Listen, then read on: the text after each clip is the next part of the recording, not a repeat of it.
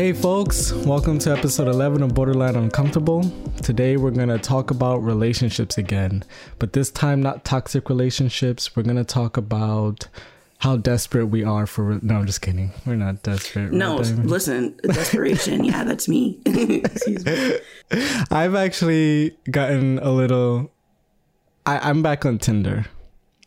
Oh, that's new information. Yeah, I am back on Tinder maybe like 2-3 days ago. So if y'all listening out there interested, my Tinder handle is so I'm back on Tinder, and I do feel it. Like I do feel I genuinely want to try dating and whatnot with the intentions of starting a relationship somewhere down the line.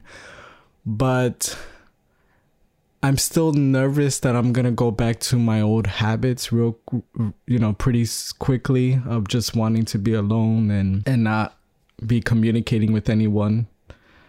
Real quick, I'm going to put my camera on because I want to see you. Oh gosh. And I enjoy, I want to see you, and I enjoy it.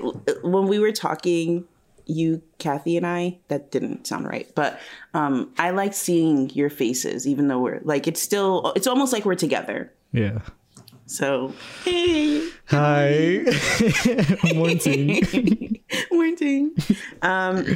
So what do I even want to say? I was thinking last night, what do I want to say in this episode? Because we talk about this constantly on our, just us constantly, but I'm like, I don't even know. I feel like, I don't know. I just don't even want to engage because I don't know where I'm at mentally.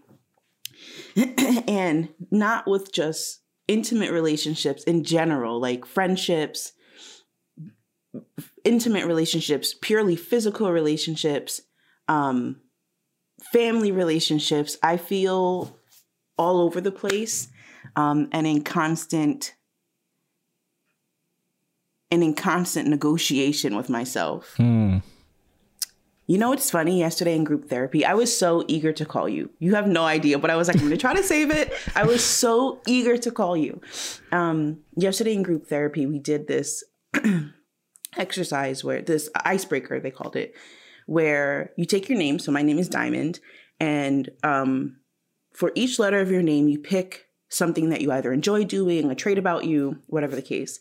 And for my N, I picked that, negotiating relationships. And I should have put and boundaries. Mm-hmm.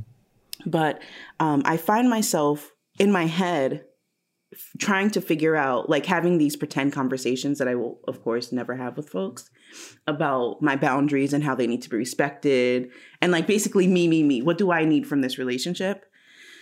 But then it often doesn't happen because I either chicken out because I'm afraid of the person's reactions, or I feel like I don't have the energy to do so, or I do want the attention. I just don't like how they're giving it to me, but I'm willing to accept it how it comes because, again, I want the attention.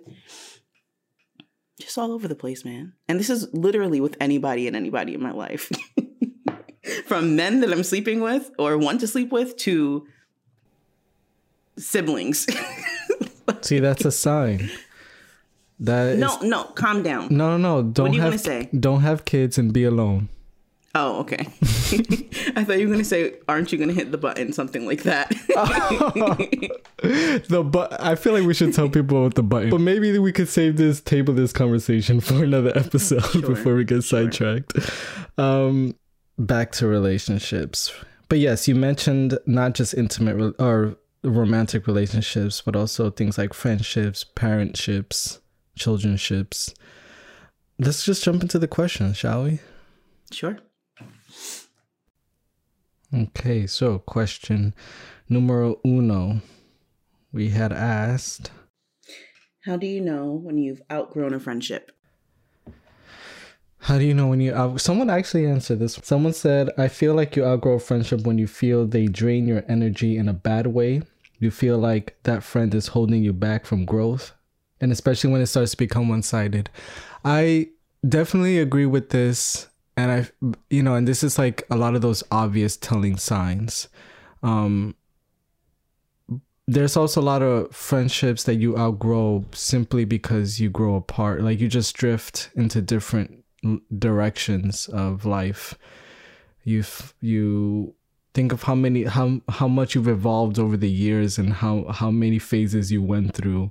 Like the other a few episodes ago, you said how you were gonna do Diamond 2.0 this year, but let's be realistic. We're probably at like Diamond 7.0. You know what I mean? Like, so sometimes it's not as obvious as we're getting into fights or this person is holding me back with their bad energy. And you kind of just, and I wonder, what do you think is harder to break away from? Oh, I guess it's when you drift apart just naturally and there's just, there's no negative feelings, but it's just because you since you can't put your finger on it, what's changed, you can't put your finger on it, so you feel like we should still be friends and you're still holding on to something. Whereas if there is bad energy, then you could say, okay, this is it and I need to get this out of my life. But then even then, people still don't always just let go of that person. They're still holding on for some reason because you've known that person for so long and you think you can't see your life any other way. What? Tell my whole story. Go ahead. Oh. All right, I'll let you take over this one. No. Go ahead. I was just playing. That's really all I'm saying there. Well, funny you should say that. I agree with you. I don't think it always has to be so negative when relationships, friendships, when you outgrow them. Sometimes you just become two different people, and I of course that's fine. And I think from what you said, CJ, I think for me, what's the most challenging in that, which I think you started to ask a question, but I don't know. But for me, what's most challenging is feeling like there is still something there, even though we maybe drifted apart or we're on two different pages, but still wanting to maintain the same friendship that you had, let's say 5 years previously, right? Mm-hmm. And that for me was a challenge in a couple of my friendships, because you have this idea, this image of what the friendship, no, not an idea. You live that type of friendship for so long, and then either you grow up or whatever the case may be. Most times you just grow up and life takes you on two different paths, and it doesn't always, they don't always intersect the way they did. So for me, that was hard, trying to maintain the same type of friendship that I was so used to, but we've become two new people. Right. And that wasn't fair to either party, because it's like, I'm acknowledging, like, we have full on conversations about the changes in your life, good, bad, whatever. And we're not accommodating those changes in both of our lives, but we're not accommodating those changes to apply to our friendship, which doesn't make sense, because although we're the same, we're very new. We've gone through new experiences. We're just new. And that was a challenge for me, trying to work that out. And honestly, it's still something that I deal with. I am thinking about one relationship that I have in particular, where we have had it's like peaks and valleys, this friendship. Luckily, lately, it's been a peak, right? Good peak, positive peak. But we've been through a lot because we are in constant negotiation of our friendship and what that looks like and how it can work for us. The question was, how do you know when you've outgrown a friendship? And I think indefinitely is if it's so toxic for you. Maybe that's not outgrown necessarily, but when it's when the relationship is maybe so toxic for you, the friendship, whatever, is so toxic for you, then you have to get out. Or when you've just become two different people and you're both okay with that. And it's not a bad, like, there's no lost love or anything. It's just we don't have a lot of the same common interests. We don't share those anymore. And we kind of just don't think about each other anymore, you know, just move on and stay strong. But I just think that people get so caught up on what the relation, like what it was, like, why can't we have that anymore? And sometimes it's fine to move on. There's like people, and I'm speaking for myself too. Folks are afraid to move on. And I get it because it's scary and you're used to that comfort, that level of comfort. I get it. But also sometimes that level of comfort is not in your best interest. And that's okay. Because it doesn't have to be always bad. It can impede your growing, like your own personal growth, if you stay in something because it's comfortable. But, you know, maybe there is a level of comfort there, but how comfortable can it really be if you're constantly noticing that there's something off, right? So if something doesn't feel right because you've grown apart, you've grown into different interests, it can't be that comfortable. And that obviously, of course, applies to... Or wait, I have a question. Not a question, but like a comment question. So you said, how comfortable could it be if you're always feeling like something's off, right? But when you said that, I was thinking, but what if one of the two parties within that space... Okay, so for me, say if it was us, right? And I'm like, there's always something off with CJ. But that's just how he is. Like, I chop it up to that's just how he is. And they're not able to really see that that's an issue within the relationship. They just continue on with the cycle. Does that make sense? Yeah. Because I feel like I was in that position. I feel like people probably said that about me. I feel like you said that about me probably. Like, that's just how she is at some point, right? Or someone has said that.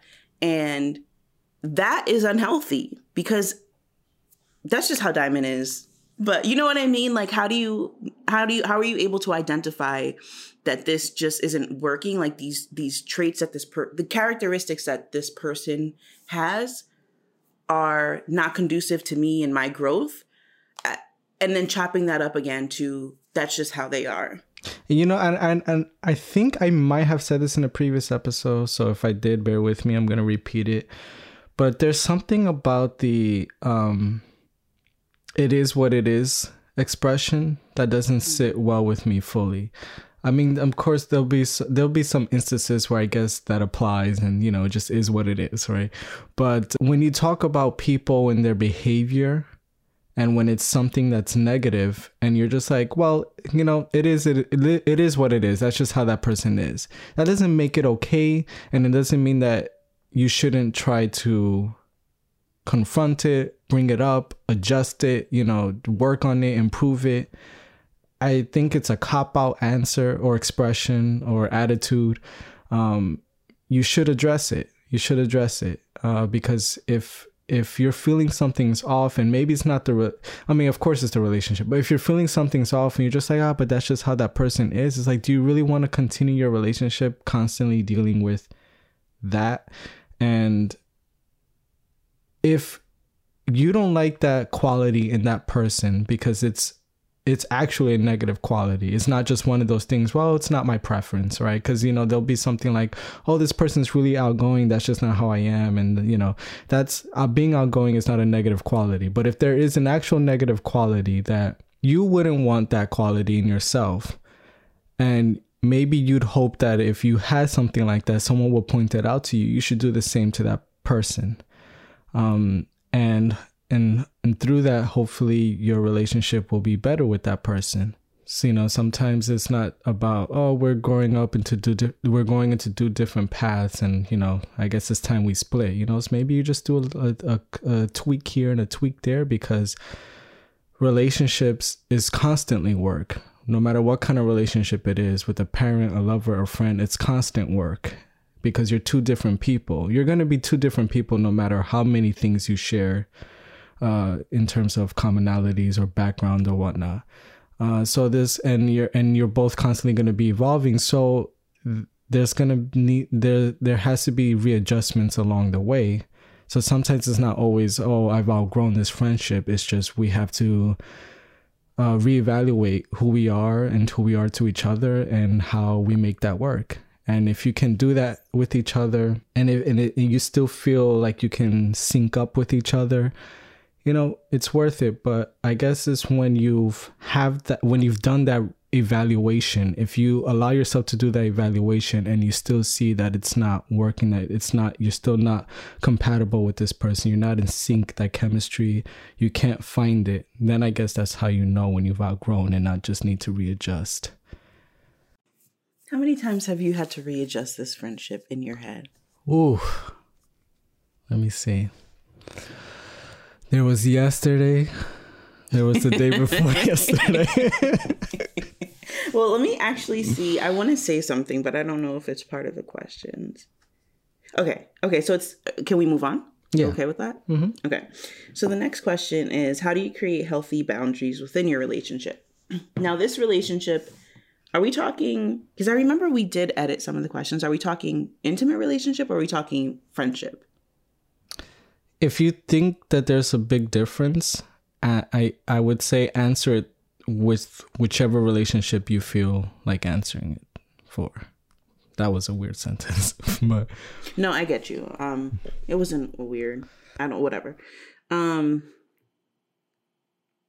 Okay.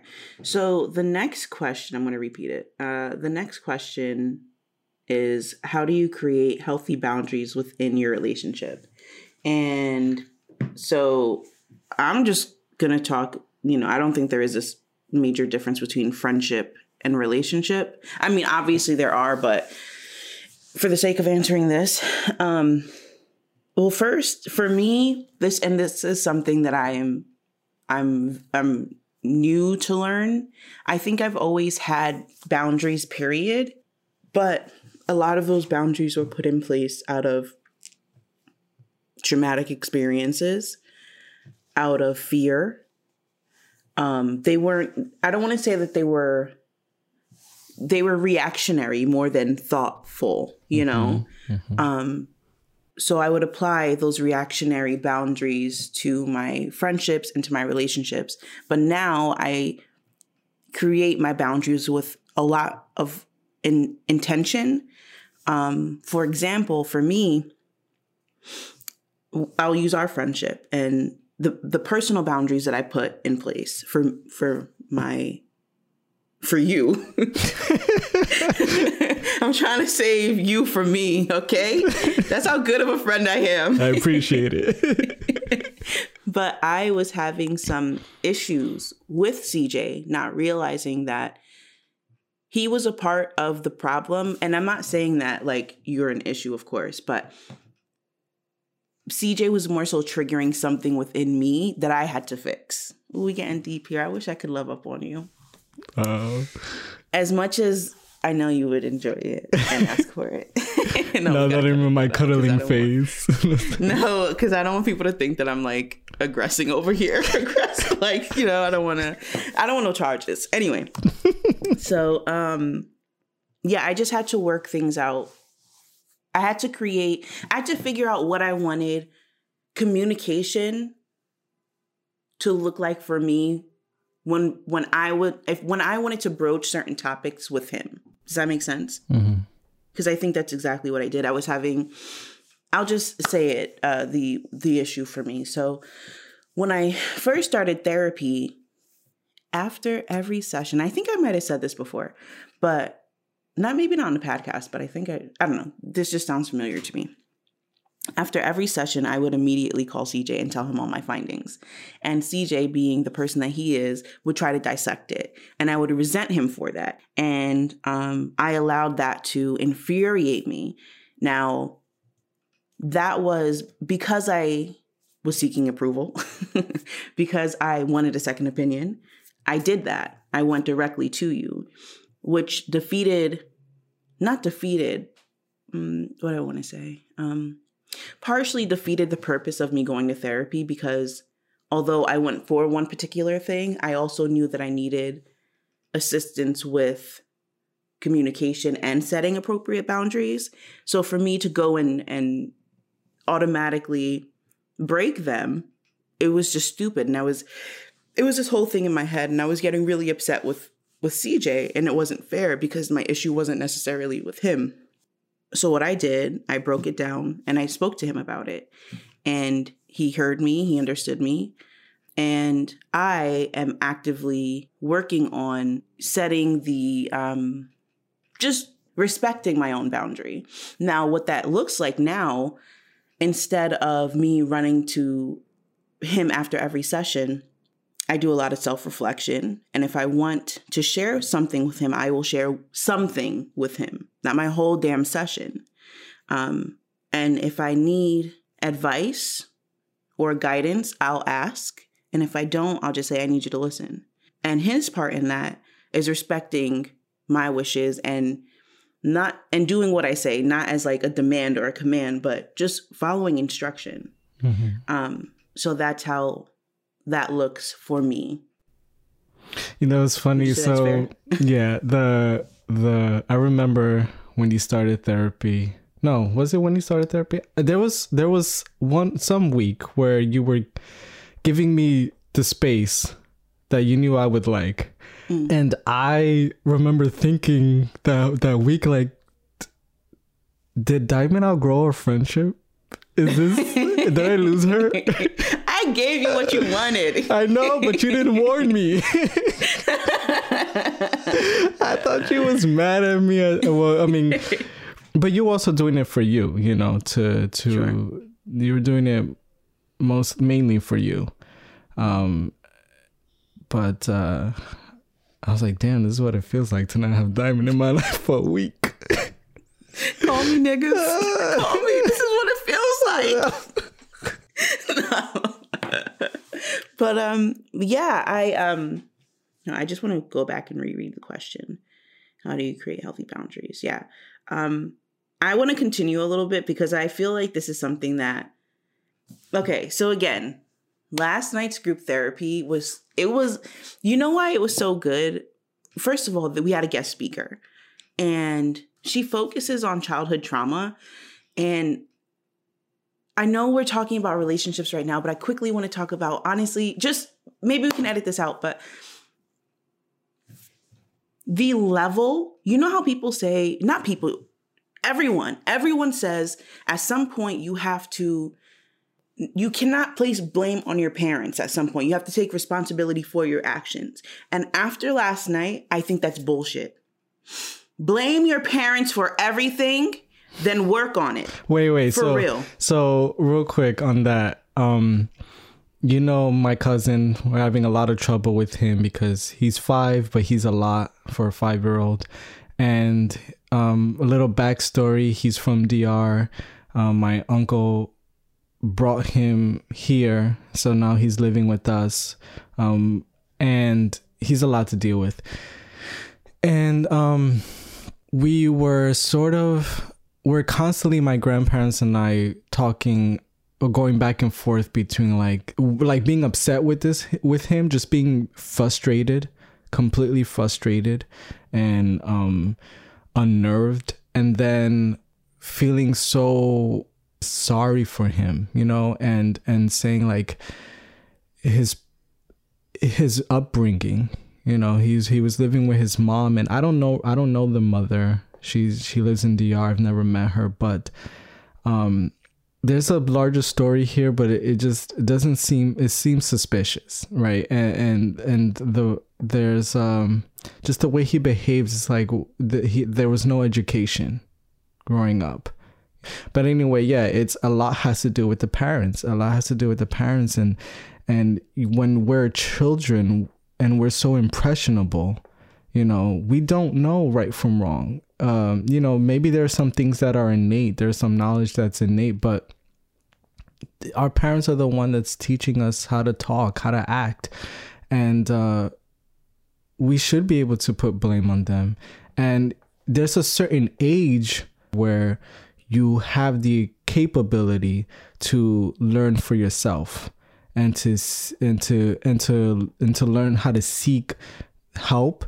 However, you're still very much affected by your growth and how your parents affected your own development. And so there's a lot of grown people who are very far behind in that mental development, in their maturity, because of the lack of education their parents gave them.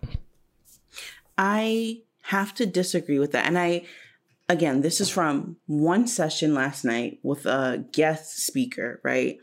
So I have to do my own research on how, because I'm about to go in guns blazing with my parents. But I have to do my own research. However, I understand why people say that, because you want grown folks to take responsibility for their actions. But I don't think we realize, of course, we know how much influence parents play on their children's lives, but it's almost like you can't, if you've never seen how to properly handle certain situations, if you've never seen how to properly communicate, if you've never seen how to properly seek that information to do better, where do you start from? Mm-hmm. Where? And it's so unfair, because luckily for me, I was exposed to different types of people. My parents, honestly, they were bad, but they weren't that bad. And I feel like that goes across the board. Parents are bad, but they're not all that bad. You know, the that bad ones are the real bad ones. But sometimes people just don't know, and we have to give grace. And I was listening to the members of the group last night, and some of their traumas, and realizing that things that have happened to me were traumatic and that they still live within me, and I don't even realize it. For example, growing up, grades were very important to my father, particularly. My dad is, even though he's like new school, he's kind of, growing up, he was old school Haitian, right? So grades first, friends never. And I remember when I was in the junior high school. So it had to have been like 7th or 8th grade, right? And I went to my guidance counselor because I got a B- on an assignment. And I went to my guidance counselor and I said, and I didn't want to get my parents in trouble, but I said, I'm terrified that that my dad's going to beat my ass, something like that, in 7th grade language. And over a B-. I still can't count as an adult, but I got a B-, right? And I remember my guidance counselor, I was afraid to go home because I didn't want all that came with it, right? So the guidance counselor had to call, I guess, CPS at the time. They came to the house, and that was a whole thing, right? So fast forward. In my workplace, in the educational setting, I get so much anxiety, and I don't know, I'm actually a great student, but I get so much anxiety that I decide now as an adult to shut it out instead of approaching school and work in a healthy way. And because this fear still lives inside of me, I have severe test anxiety. When I am on this track of like perfection when it comes to school, it's sickening. It hasn't happened recently. But when I was first at Northampton, for example, I wanted to, of course, be my best, but go beyond. And I burnt out because of it. And then I stopped going to school because I thought it was something that I loved, because that's what my father told me. I loved school, and I didn't. And it honestly became a trigger, because that tension I felt manifested itself when it came to work. And I would think that I'm messing up before I even mess up, which allowed me to mess up because I didn't want to fuck up, you know?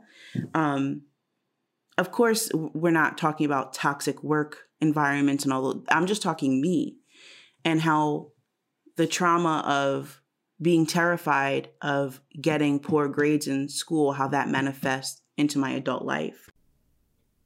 You know, it's really, you know, we keep saying this. It's really important for us to do the work on ourselves, especially before getting into a relationship. And one of those relationships, the most important relationship you'll ever have, if you have this one, is having a child. Because your child will not know what boundaries it needs and how to set them up. And it's up to you to set up boundaries within that relationship. And, you know, I guess a lot of times parents consider what they need for their for their well-being. So they'll set up those boundaries for themselves, but they won't set up boundaries that will help their child's well-being. I just don't think it's fair. And again, I have to do more research. And I don't think it's fair with the little bit of knowledge that I have. Of course, folks have to take responsibility, but not everyone knows where to start. Not everyone knows that they need to create boundaries, or not everyone, they don't know. So people are walking around here with traumas, with lack of knowledge, lack of emotional and self-knowledge. And it's not their fault. It's really not. And then it's hard when someone who is aware, or who is actively becoming aware, when they introduce these ideas to them, because then those feel like they're intruding on their boundaries, not realizing that they don't even have them. Because if they did, they would be in a better place, physically, mentally, emotionally, all these things. And of course, the way you were affected by your parents and in that relationship, that's going to seep into your friends, your friendships, your romantic relationships. And those are the boundaries that I was talking about when I first started off speaking. Just the boundaries that I didn't create, the ones that I just set in my head because of those issues, which, again, I am lucky. I'm fortunate enough to know that those are things that I have to work on to diminish those unhealthy boundaries, because those aren't, and I don't even know if I would call them boundaries. They're blockades, right? They're not conducive. I mean, they were reactionary, but they're not healthy. So they're really just blocks. And that's something that I am fortunate enough to have the knowledge that, okay, you have to work on tearing them down and creating healthy boundaries and relationships, and set the standard for what you want your relationships to look like, blah, blah, blah. And by doing that with boundaries. Yeah. Are you doing well with creating boundaries with your parents now, or is that still something that you have struggled confronting? Boy, I don't even want to go down that rabbit hole, frankly. In short. In conclusion. It looks different for each parent because they're two different relationships. So funny enough, my dad, yes, the boundaries that we both actually put in play, they're working fine. But it looks a little different with my mom because just she's a different person. We have a different relationship. So it looks a little different, but I think the boundaries that I desire for the type of relationship that I desire to have with my mom won't happen until I move out. And that would be the first boundary. I mean, there are things that I can put into place now. There are things that I have tried to put into place now, but I need my space and she needs her space. And I think once we establish that, we can reestablish the relationship in a truly healthy way. Because it's just too much us being up under each other. It's too much. So my question to you, and our question to everyone, was how do you create boundaries within your relationship? Have you created boundaries within this friendship? Like with your family? Tell me. It's hard for me because of my fear of confrontation. That and not wishing to hurt someone's feelings over something like this. A lot of it is in how you approach the person and the subject. You know, you can sit someone down and say something like, I love you. I really appreciate our relationship. And I think it could be even better if we did less of this or more of this, or if we were more mindful of this, you know, and in doing that, you can sort of turn a scary situation into a productive conversation.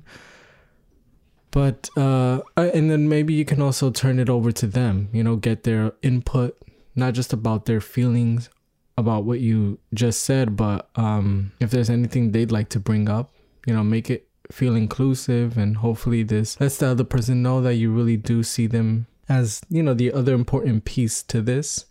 So yeah, so even while thinking about it in this way, I still struggle with my anxiety. And the way it comes out now is passive aggressively. I will probably make a comment and dress it up as a quip. And then I wait for the person to get the hint. And it's unfair, and it's an inefficient way to deal with that. So it's something I need to practice. And, you know, and it's also weird because one of the reasons, like I said, I don't confront the person is because I don't want to hurt their feelings. And to avoid that, I make a cynical or critical joke instead. Like that doesn't make sense. So I have to stop. I have to stop catastrophizing and assuming that the worst case scenario is going to happen.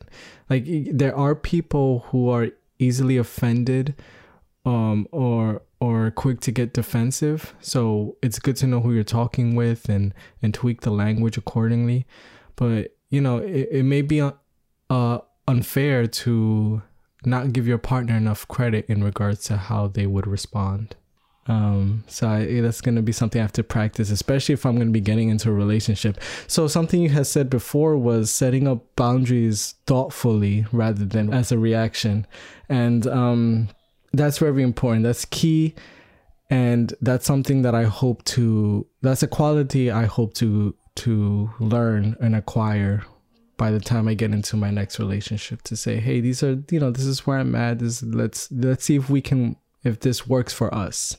Right, because I can't, if I have certain things about me that maybe I'm not willing to change, and I don't want you overstepping or whatnot, but this other person is, for example, I am not someone who reaches out to people every day. Most of the people that I talk to on the daily is because they reach out to me. Now, the only exception is Diamond. Not really. Yeah, but I reach out to you more than anybody else. So let's just put it that way. Still ain't a lot. But sometimes thinking about past relationships, I think that I will change naturally how I feel about wanting to be alone so much, because I felt that before about people who I've been in love with, or, you know, just, whenever they hit me up, even though I'm still not the one reaching out most of the time, but when they hit me up, I'm like eager to respond. You know, I'm happy that they hit me up. So I feel like that will change. However, I also feel like maybe that won't last too long. That's going to be in the honeymoon phase. And then once the honeymoon phase dies down, not to say that I'm not going to be in love with the person anymore, but just that I'm going to go back to wanting a lot of my alone time, because now I've gotten to know the person, I've gotten to like the person, I've gotten to be comfortable with the person. And now, you know, it's going to go back to spending time with myself. And how is that going to affect the relationship if the other person wasn't expecting that? So I'm going to have to let them know from the beginning, like, hey, even if you don't see it in the beginning, how much I love my alone time, you might see it later on in the relationship. And is that something you will see it later on in the relationship? Is that something that you can be okay with? Or, you know, how can we work that out? And it's something, can I be okay with being more sociable, I guess is the word.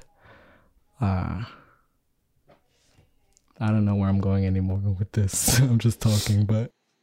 No, I mean, that brings, I think for me, the difference is the honeymoon phase is well and lovely. And I will, if and when I choose to get into a relationship, I will cherish those moments. However, for me, like, the honeymoon phase, even though it's supposed to be this mystical time, it's really just smoke and mirrors, right? Like, for maybe this is me looking at it negatively, but I just don't want to, and this is going off of what you said, but I just don't want folks to get the wrong impression of me. Like, even in the honeymoon phase, for example, if we're after we made sweet, sweet love, I'm not sure if I want to cuddle with you. And I need someone that's going to be okay with that immediately. Like, maybe for a minute or two, but immediately after. That's literally a boundary. That's an intentional boundary. I just don't like it. It makes me feel so closed in. And there are times when I've cuddled with people and it lasted a long time and it was lovely and I enjoyed it. But is that my norm? No. So when it comes to relationships, it's like, I feel like you have to be upfront all the time, especially when you are a certain type of person. Because if not, like, I found myself in the past in situations, because, no one wants to claim me yet. So they've all been situationships. But let me actually get out of that mindset, because it's not about motherfucking claiming me. Right. That's why, like, let me get completely out of that mindset. You're not on a market, on a shelf. Shoot. But I've been in situations where I've allowed, because I know what this person likes and I want this person to like me, I was willing to negotiate my boundary in a negative way, which in turn did nothing for me, because either that person and I aren't together or they just didn't treat me well, because I was in constant negotiation with myself for this person, to be with this person. So even the last person I was talking to, I was 100% of the time, even though whatever. See, little shithead. But this goes into that video you sent me from Amanda Seales. Oh, mm-hmm. And I agree with her wholeheartedly, which is why I'm like, maybe I'm not ready for a relationship yet. But she was talking deeper about what I'm about to bring up. But, when you're in a relationship, it is not just you, and you are two different people, no matter what, mm-hmm. right? So there is going to be some negotiation that has to happen, some meeting in the middle. You have to change things about yourself or leave things behind about yourself in order to enter this relationship. If you're not ready to do that, then you shouldn't be entering a relationship at all. Mm-hmm. I guess that would include would include friendships as well. Sure. So we have to figure out what things are, because I was going to say we should figure out what things are non-negotiable and what are negotiable, but then we might be blinded by this idea like, oh, this thing about me is non-negotiable. Because there was another question we had asked, I think in the last episode, which is what's something about yourself that you're not willing to change? And that could be dangerous, that kind of mindset. What's something about you that you're not willing to change? Of course, that's great when you're like, I'm not willing to change that I'm patient, and you shouldn't change that. But there could be a quality that can affect your relationship negatively. So maybe we should go in with the mindset that everything is negotiable and then take it from there and see what we can work out and what we can't work out. I'm not cuddling. That's non-negotiable. Take it or leave it. It is what it is. There's that. It is what it is again. Okay, so the next question is, how comfortable are you with approaching your friend about tension within the relationship? We kind of touched on this. Mm-hmm. Do you think it's harder to do it with a friend versus a romantic partner? Or easier? I don't know. That's a good question. It shouldn't for either. It shouldn't, of course it may be uncomfortable, but it shouldn't be that hard for your intimate relationships or your friendships. Is there a difference? I wouldn't think so. But of course it depends on the relationship. Something about a romantic relationship makes me feel like there's more pressure added to it to the relationship. It's when it's just friends, you're a little bit more easygoing, or you're a little bit more forgiving with each other, because the expectations are not as high. When you're in a romantic relationship, if you're in it for long term, like if that's your intention, then your expectation is to have someone to fall in love with, to marry, to do this with, to do that with, to live, to move in with each other, and to be each other's, like, I don't know, rock. And of course you want your friends to be your rock as well, but it's just, it just seems like there's so much more involved in a romantic relationship, right? But the friendship is like, you do you, you do me, and we come together every once in a while to hang out, and it's cool and it's fun. And so it's not as much pressure. And so I wonder if that makes it easier to approach a friend. Not that it is easy, of course, because we know it's not. But if it makes it easier to approach a friend about problems within your relationship versus a romantic partner, or if it maybe makes it harder because you're thinking, this is my ride or die, and how could there be problems in our relationship, or I don't want this person to think that I don't like them anymore, or something like that, because you've been friends for so long versus someone you just met and started dating, or is it the same? I don't know, because I haven't been in a romantic relationship in 50 years to really make that comparison.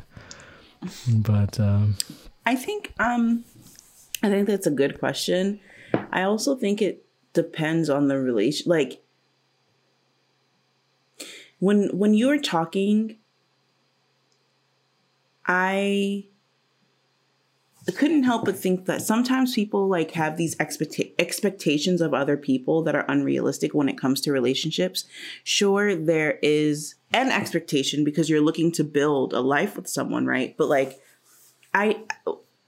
when you said that person's your rock, I laughed because, like, I don't want someone to be my rock. That doesn't sound, that just doesn't sound good to me. I want someone to be there for me, but I don't want to, like,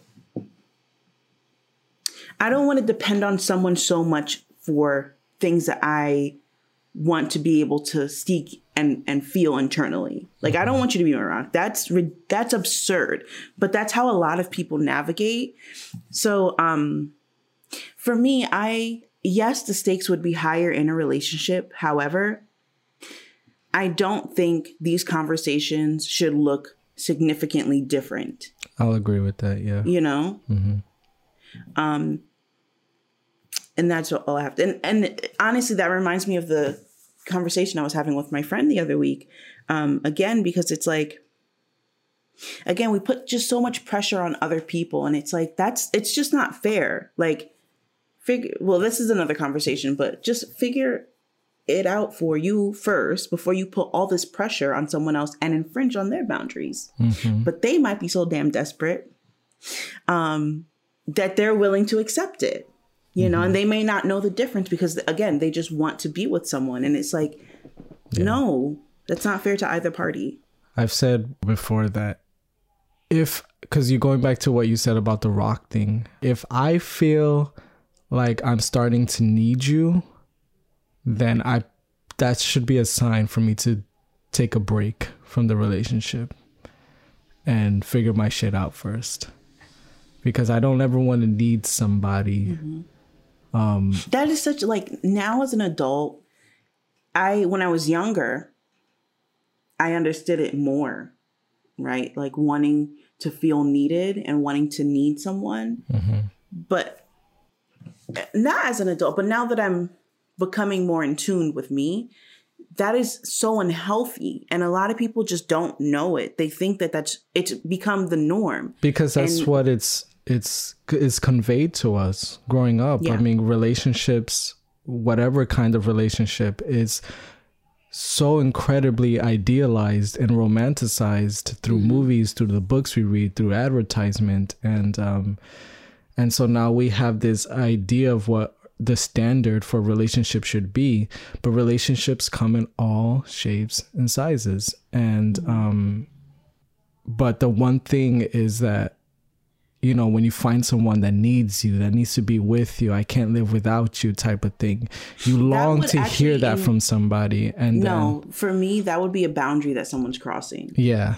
That would literally be a boundary. Like you need that. First of all, that would be a red flag. You're telling me that you need me. That would literally be a boundary that would give me anxiety, and I would. Oh yes, that would give me a lot of anxiety because again, for me who likes to be alone, for you to say I need you, I'm like, oh, that means you're gonna hit me up all the time when you're bored, when you're, you know, whatever, and I can't be that person for you because I only have enough energy to be that person for myself, and even I tire myself out, you know? So I just want them to get completely away from that because that to me is incredibly toxic. Again, going back to the whole rock thing, like y'all really be out here saying like, I need my man, I need my woman, I need my partner. Fuck, what you need is to drink more water and read a book. That's what you need to do. You don't need anything else. But anyway, well, and that kind of goes into the next question too, because I think it goes into the next question. And the last one, what might be some traditional, non-traditional styles for maintaining a healthy romantic relationship? For me, yeah. Okay, go ahead. Okay. For me, well, something untraditional that I would like in my relationship, that as long as my partner is on the same page as me, of course, could be healthy for us, is to have this is if we move in together, but this is sort of the principle behind this is sort of what I would like to see throughout the entire relationship. But basically, if we moved in together, we would have our own bedrooms. And the idea is to still be your own person, right? Still have your own space, your own sanctuary that is completely you. It's important for us to have that sort of space, to give each other that sort of space, to allow each other to be our own people, and then we come together and swap experiences and thoughts and things like that. But we can always go back to our own spaces. So for me, that will look like for example, having our own bedrooms. If we moved in together, I guess it's the idea that absence makes the heart grow fonder type of thing. But I guess that would be something for me, something untraditional in my relationship that I think could help keep it healthy. When I look at relationships, my parents, people that are very close to me, my friends, like other, I want to say senior adults, but they're not seniors. They're just more senior than I. Senior adults who have established lives together. And my friends who are in these established relationships. I don't want any of it. There are elements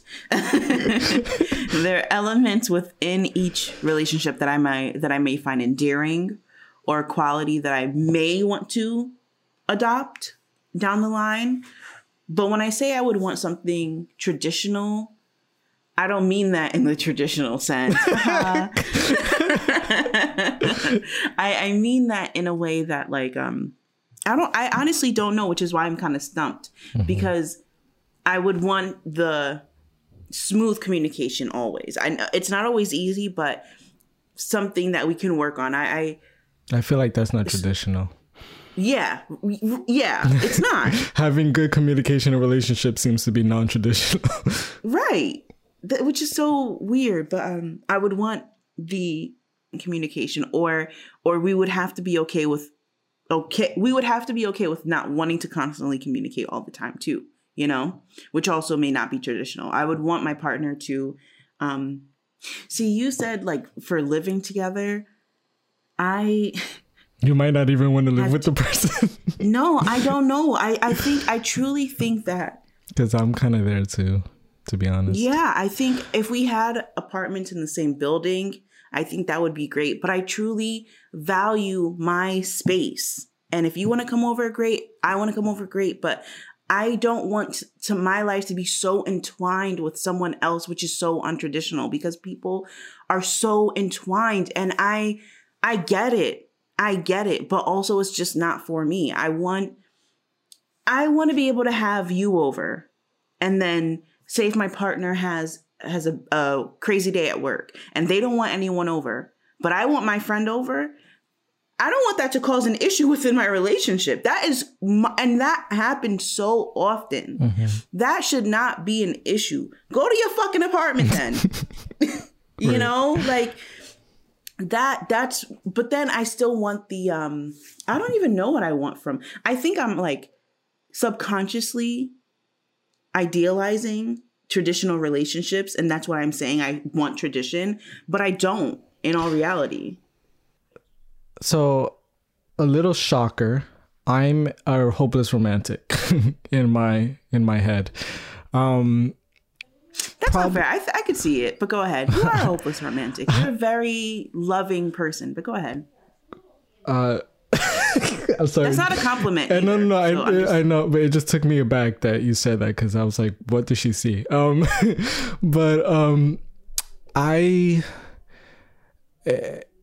And maybe it's all the movies of growing up. Maybe it's falling in love with Titanic at such a young age. But I have this idea of a relationship. And even though I say things like I want separate rooms, but I love this idea of having someone to share a really quiet, lazy, sunny afternoon with, or exchanging memories and thoughts and dreams. We're dancing in the living room together. We're cuddling intensely. I do love intense cuddling where our bodies are really enmeshed and entangled. The thing is that I can only handle that for about 10 minutes at a time, because I do get restless, which is another reason why I want separate bedrooms, because before falling asleep, I do switch positions a lot to get comfortable again. You know, I don't want to disrupt my partner. I don't want to be self-conscious about that, and maybe even snoring. So anyway, back to my romantic vision of a relationship. Yeah, I still want these sort of, I want all those things that I just mentioned. I really do. I think about that often, but I also like to think about them while I'm alone. CJ, but that's the thing. That's what makes the beauty of the non-traditional, like, everything that you said is so beautiful and non-traditional, and that's okay. You can still have those Sundays when you dance in the living room, and you can share those moments together. But then when you're ready, go into separate spaces. Yeah. Why is that so foreign? Like, I want those things too. I think I can be very romantic and very loving and nurturing and like wanting to care for my partner. But like the idea of cooking for someone every night, like little thing like that, no. So I still think that you can have all those things, which are incredibly beautiful, and still have a non-traditional and live your life the way you want to, but share these experiences with your partner. That's what I'm looking for. Maybe that's the key to to maintaining that honeymoon phase for the rest of the relationship. It's because the honeymoon phase is like you're first dating, and so you're not together. You're not on top of each other 24/7 yet, and so you're not. Those little idiosyncrasies are not coming out in a way that's being obtrusive to the other person, because they're not around you all the time, and it's not annoying. And when you're living apart, but then you come over, hey, come over, or I'll come over, and you have those nice time together, and then you go back to your separate places, and you think about those nice times, and I miss you already, but you're in your own space and you're enjoying that too. So I don't miss you enough to go back to your house yet. But that's how you keep the honeymoon phase going, is by. And you're still in a relationship, and you can still very much be in a committed relationship, which is one, that person. Speaking of which, we did have a conversation weeks ago about monogamy and polyamory. Do we want to be exclusive? Do we want to be in open relationships? I see a lot of that open relationship stuff. And it doesn't really look like, from what I can see, it doesn't really look like where you're having these very committed, romantic, intimate relationships with multiple people. It's just that you have that with one person, but you're open sexually. So I wonder if I would be okay with that, me being a sexual person with open relationships. But I guess I get stuck by some of those, the typical insecurities of what if they find someone better than me or something like that. Maybe if I find a very good sexual partner that we're really in sync and the chemistry is there, I won't feel this need to seek it elsewhere, and hopefully they won't as well. But we could spice up our sex life every once in a while by inviting a third person or another couple to join us. But I could see myself being in a committed to one person, exclusive relationship with one person. In terms of like the monogamy and polyamory thing. I'm not saying that I'd be dismissive about if, like, let's say we ended up in a trio or something romantically.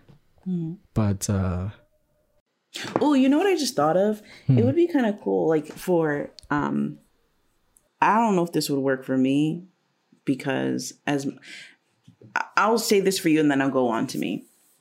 But imagine if you enter a relationship and it becomes a trio, and your two partners are the type of people who like to be together all the time. So then, like, they gave you your space, but when you're ready to,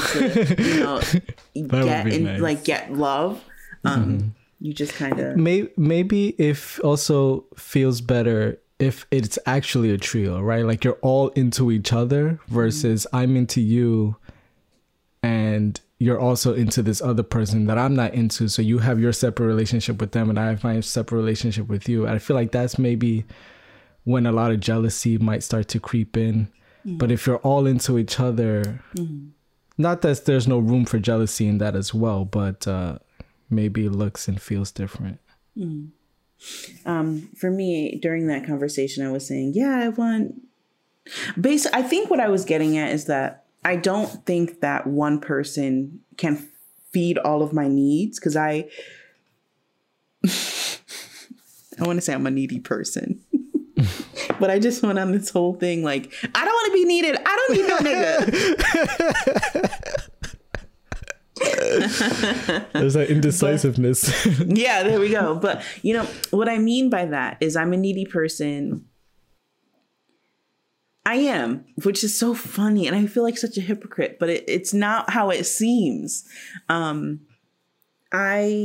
I don't think one person can fulfill all of my needs, whether it's mentally, emotionally, anything like that, intellectually, sexually. I do have friends. Like, I really value the relationship that we have, because you fill a lot of those, but you don't fill my sexual needs. And I don't always want to rely on you for my intellectual and emotional needs. So in a relationship, I don't think it would be fair to put that on someone, which is another issue that we kind of briefly touched on before. At least I did. And then sexually,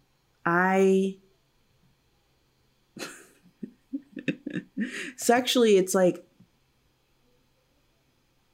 I am into so many different things. I have yet to find one person who can keep up. And people will say, oh, you can't keep up with me sexually because they maybe can last 2 rounds. That's not what I mean here. I mean, like, I literally, the things that I'm into, I don't know if you've ever even heard of them, some of them. Like, the last person I was talking to, he was very vanilla and he made it clear. And I'm not. And I was thinking ahead of myself, as I do. But I was like, damn, if I meet with this guy and we have sex, I'll probably get bored after, I don't know, a month or two of consistent sex with him. Because I have other desires that I need to explore. So I'm saying all this to say, if I enter a relationship, can that one person satisfy my desires? Not my needs, my desires, I'll say. And I don't think so. And I wouldn't want someone to put all that on me. But then is it like, would it be fair to myself? Not even to myself. Like, would I be able to handle multiple partners for different elements of my life? Because I can handle different friends for different things in my life. But when I'm talking about sexually, that's a different ball game, you know?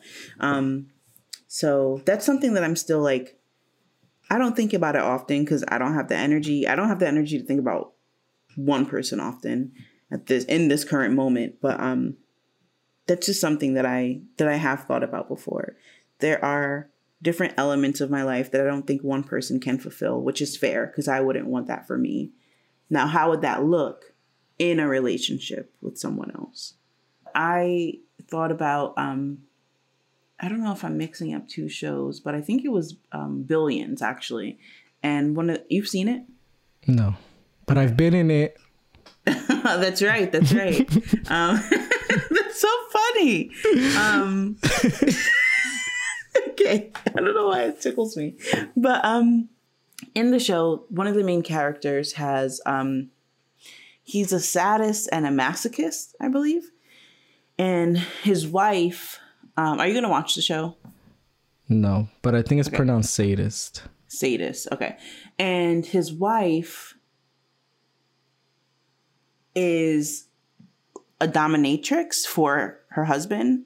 So that works out well. But then I'm about to mess it up because they end up getting divorced or separated. So then he goes somewhere to fulfill his sexual needs. And maybe that's something I can like look into. But then again, my partner would still have to be okay with it, you know? Because if I have a vanilla partner and I like whips and chains, then you gonna come with me to the dungeon hall or no, you know? Like, I guess this goes back to what are things, quote unquote, needs that you have to have fulfilled. So if I, let's say, was really into public sex, right? And my partner wasn't, but I was in love with my partner. Like, this was my person. And there was that one thing. Can I let go of that? Because I still like sex, whether it's in the room or, you know, or we're in some stairwell somewhere. But the thing is, can you let go of it for the rest of your life? That's how I'm looking at it, you know. And it's not about, for me, it's not only about, I don't want to have, like, this is, we're going to have to move on because I don't want to have to negotiate so much. If this is something sexually that I enjoy and it's something that you can't provide for me and I love you and you may be my person, but you see how much this is tormenting me, right? And if that's like a non-negotiable, I probably will seek it. And that, like, it's a whole thing. This is probably why people cheat, because they're not being fulfilled in some way. So in order to avoid it, be upfront and get what you need out of certain people. If that's how it looks for you. Again, if I'm with someone who is vanilla and only into vanilla sex, and I need to be fulfilled in other ways, why do I have to negotiate on that? This is my life, my sexual wants and desires. Why? I do feel strongly about that, because it's like, people are walking around here, and not just sexually, they're negotiating on so much of themselves to be with someone else, to satisfy someone else. No, I don't want to do that. I'd rather be alone. I don't want people to have the idea that I am a nymphomaniac, because I'm not, but I do have a high sexual appetite, and my sexual desires are complex. Excuse me. But what I feel bad for are the people who either, one, cannot express it, or if they have expressed it, I'm talking within their relationships, they've been laughed at or disregarded, and they can't explore these desires with their partner. And then it's like, then they're either stuck and they become resentful or just whatever, not satisfied, or they seek not satisfied, and then they seek it elsewhere, and then that hurts their partner. You know, it's like, why do that? Just, I wouldn't want to do that. I wouldn't want to live that way at all. I won't live that way. I'd rather just be upfront and with my partner, and then see what happens with us. But I just feel bad for people who really can't explore that side of themselves, or not just sexually, just in general. If there's something that they want to explore about themselves and they can't be with their partner or because of their partner, that is so sad to me. It really is. Mm-hmm. That's when you've outgrown a relationship. There you go. It comes full circle. Beautifully done. That's when you've outgrown a relationship. I'm ready to wrap this shit up if you are. So, folks, time is going to wrap it up. No, I mean, that's it. Until next time. The last thing I'll say, I guess, is figure out what your boundaries are. Figure out what a boundary is. Figure out if you have any in place already, why they're there, if they need to be readjusted, if you need to implement new boundaries and new relationships, or maybe it's not a new relationship. You just need to create boundaries within a relationship. Figure all those things out and be honest with yourself. Be honest with the people around you, because if not, then it's gonna suck. Journal it. Write it out. Journal it. And if that's not what you like to do, then go to therapy. Your friends are not your therapist. Go to a trained therapist. Unless your friend actually is a therapist, but you're not paying them, so they're not going to work for free. And that's not fair. That's a boundary that you're probably, awesome. That should probably be in place. But as always, be honest with yourself. Don't have kids. And if you do have kids, then put them in therapy because they probably already need it. Fuck. What do you have to say? I have no profound words to end with. Hopefully you've said it well, and you've said enough, and hopefully people will get what they need to from our conversation. And if you want to fight us on something, do it. Reach out. Talk to Diamond. No, I'm just kidding. Respect my boundary. And then I'll just forward it to CJ. And then we'll gossip about not respecting the boundary. All right. Until next time, y'all. Bye. Okay, baby.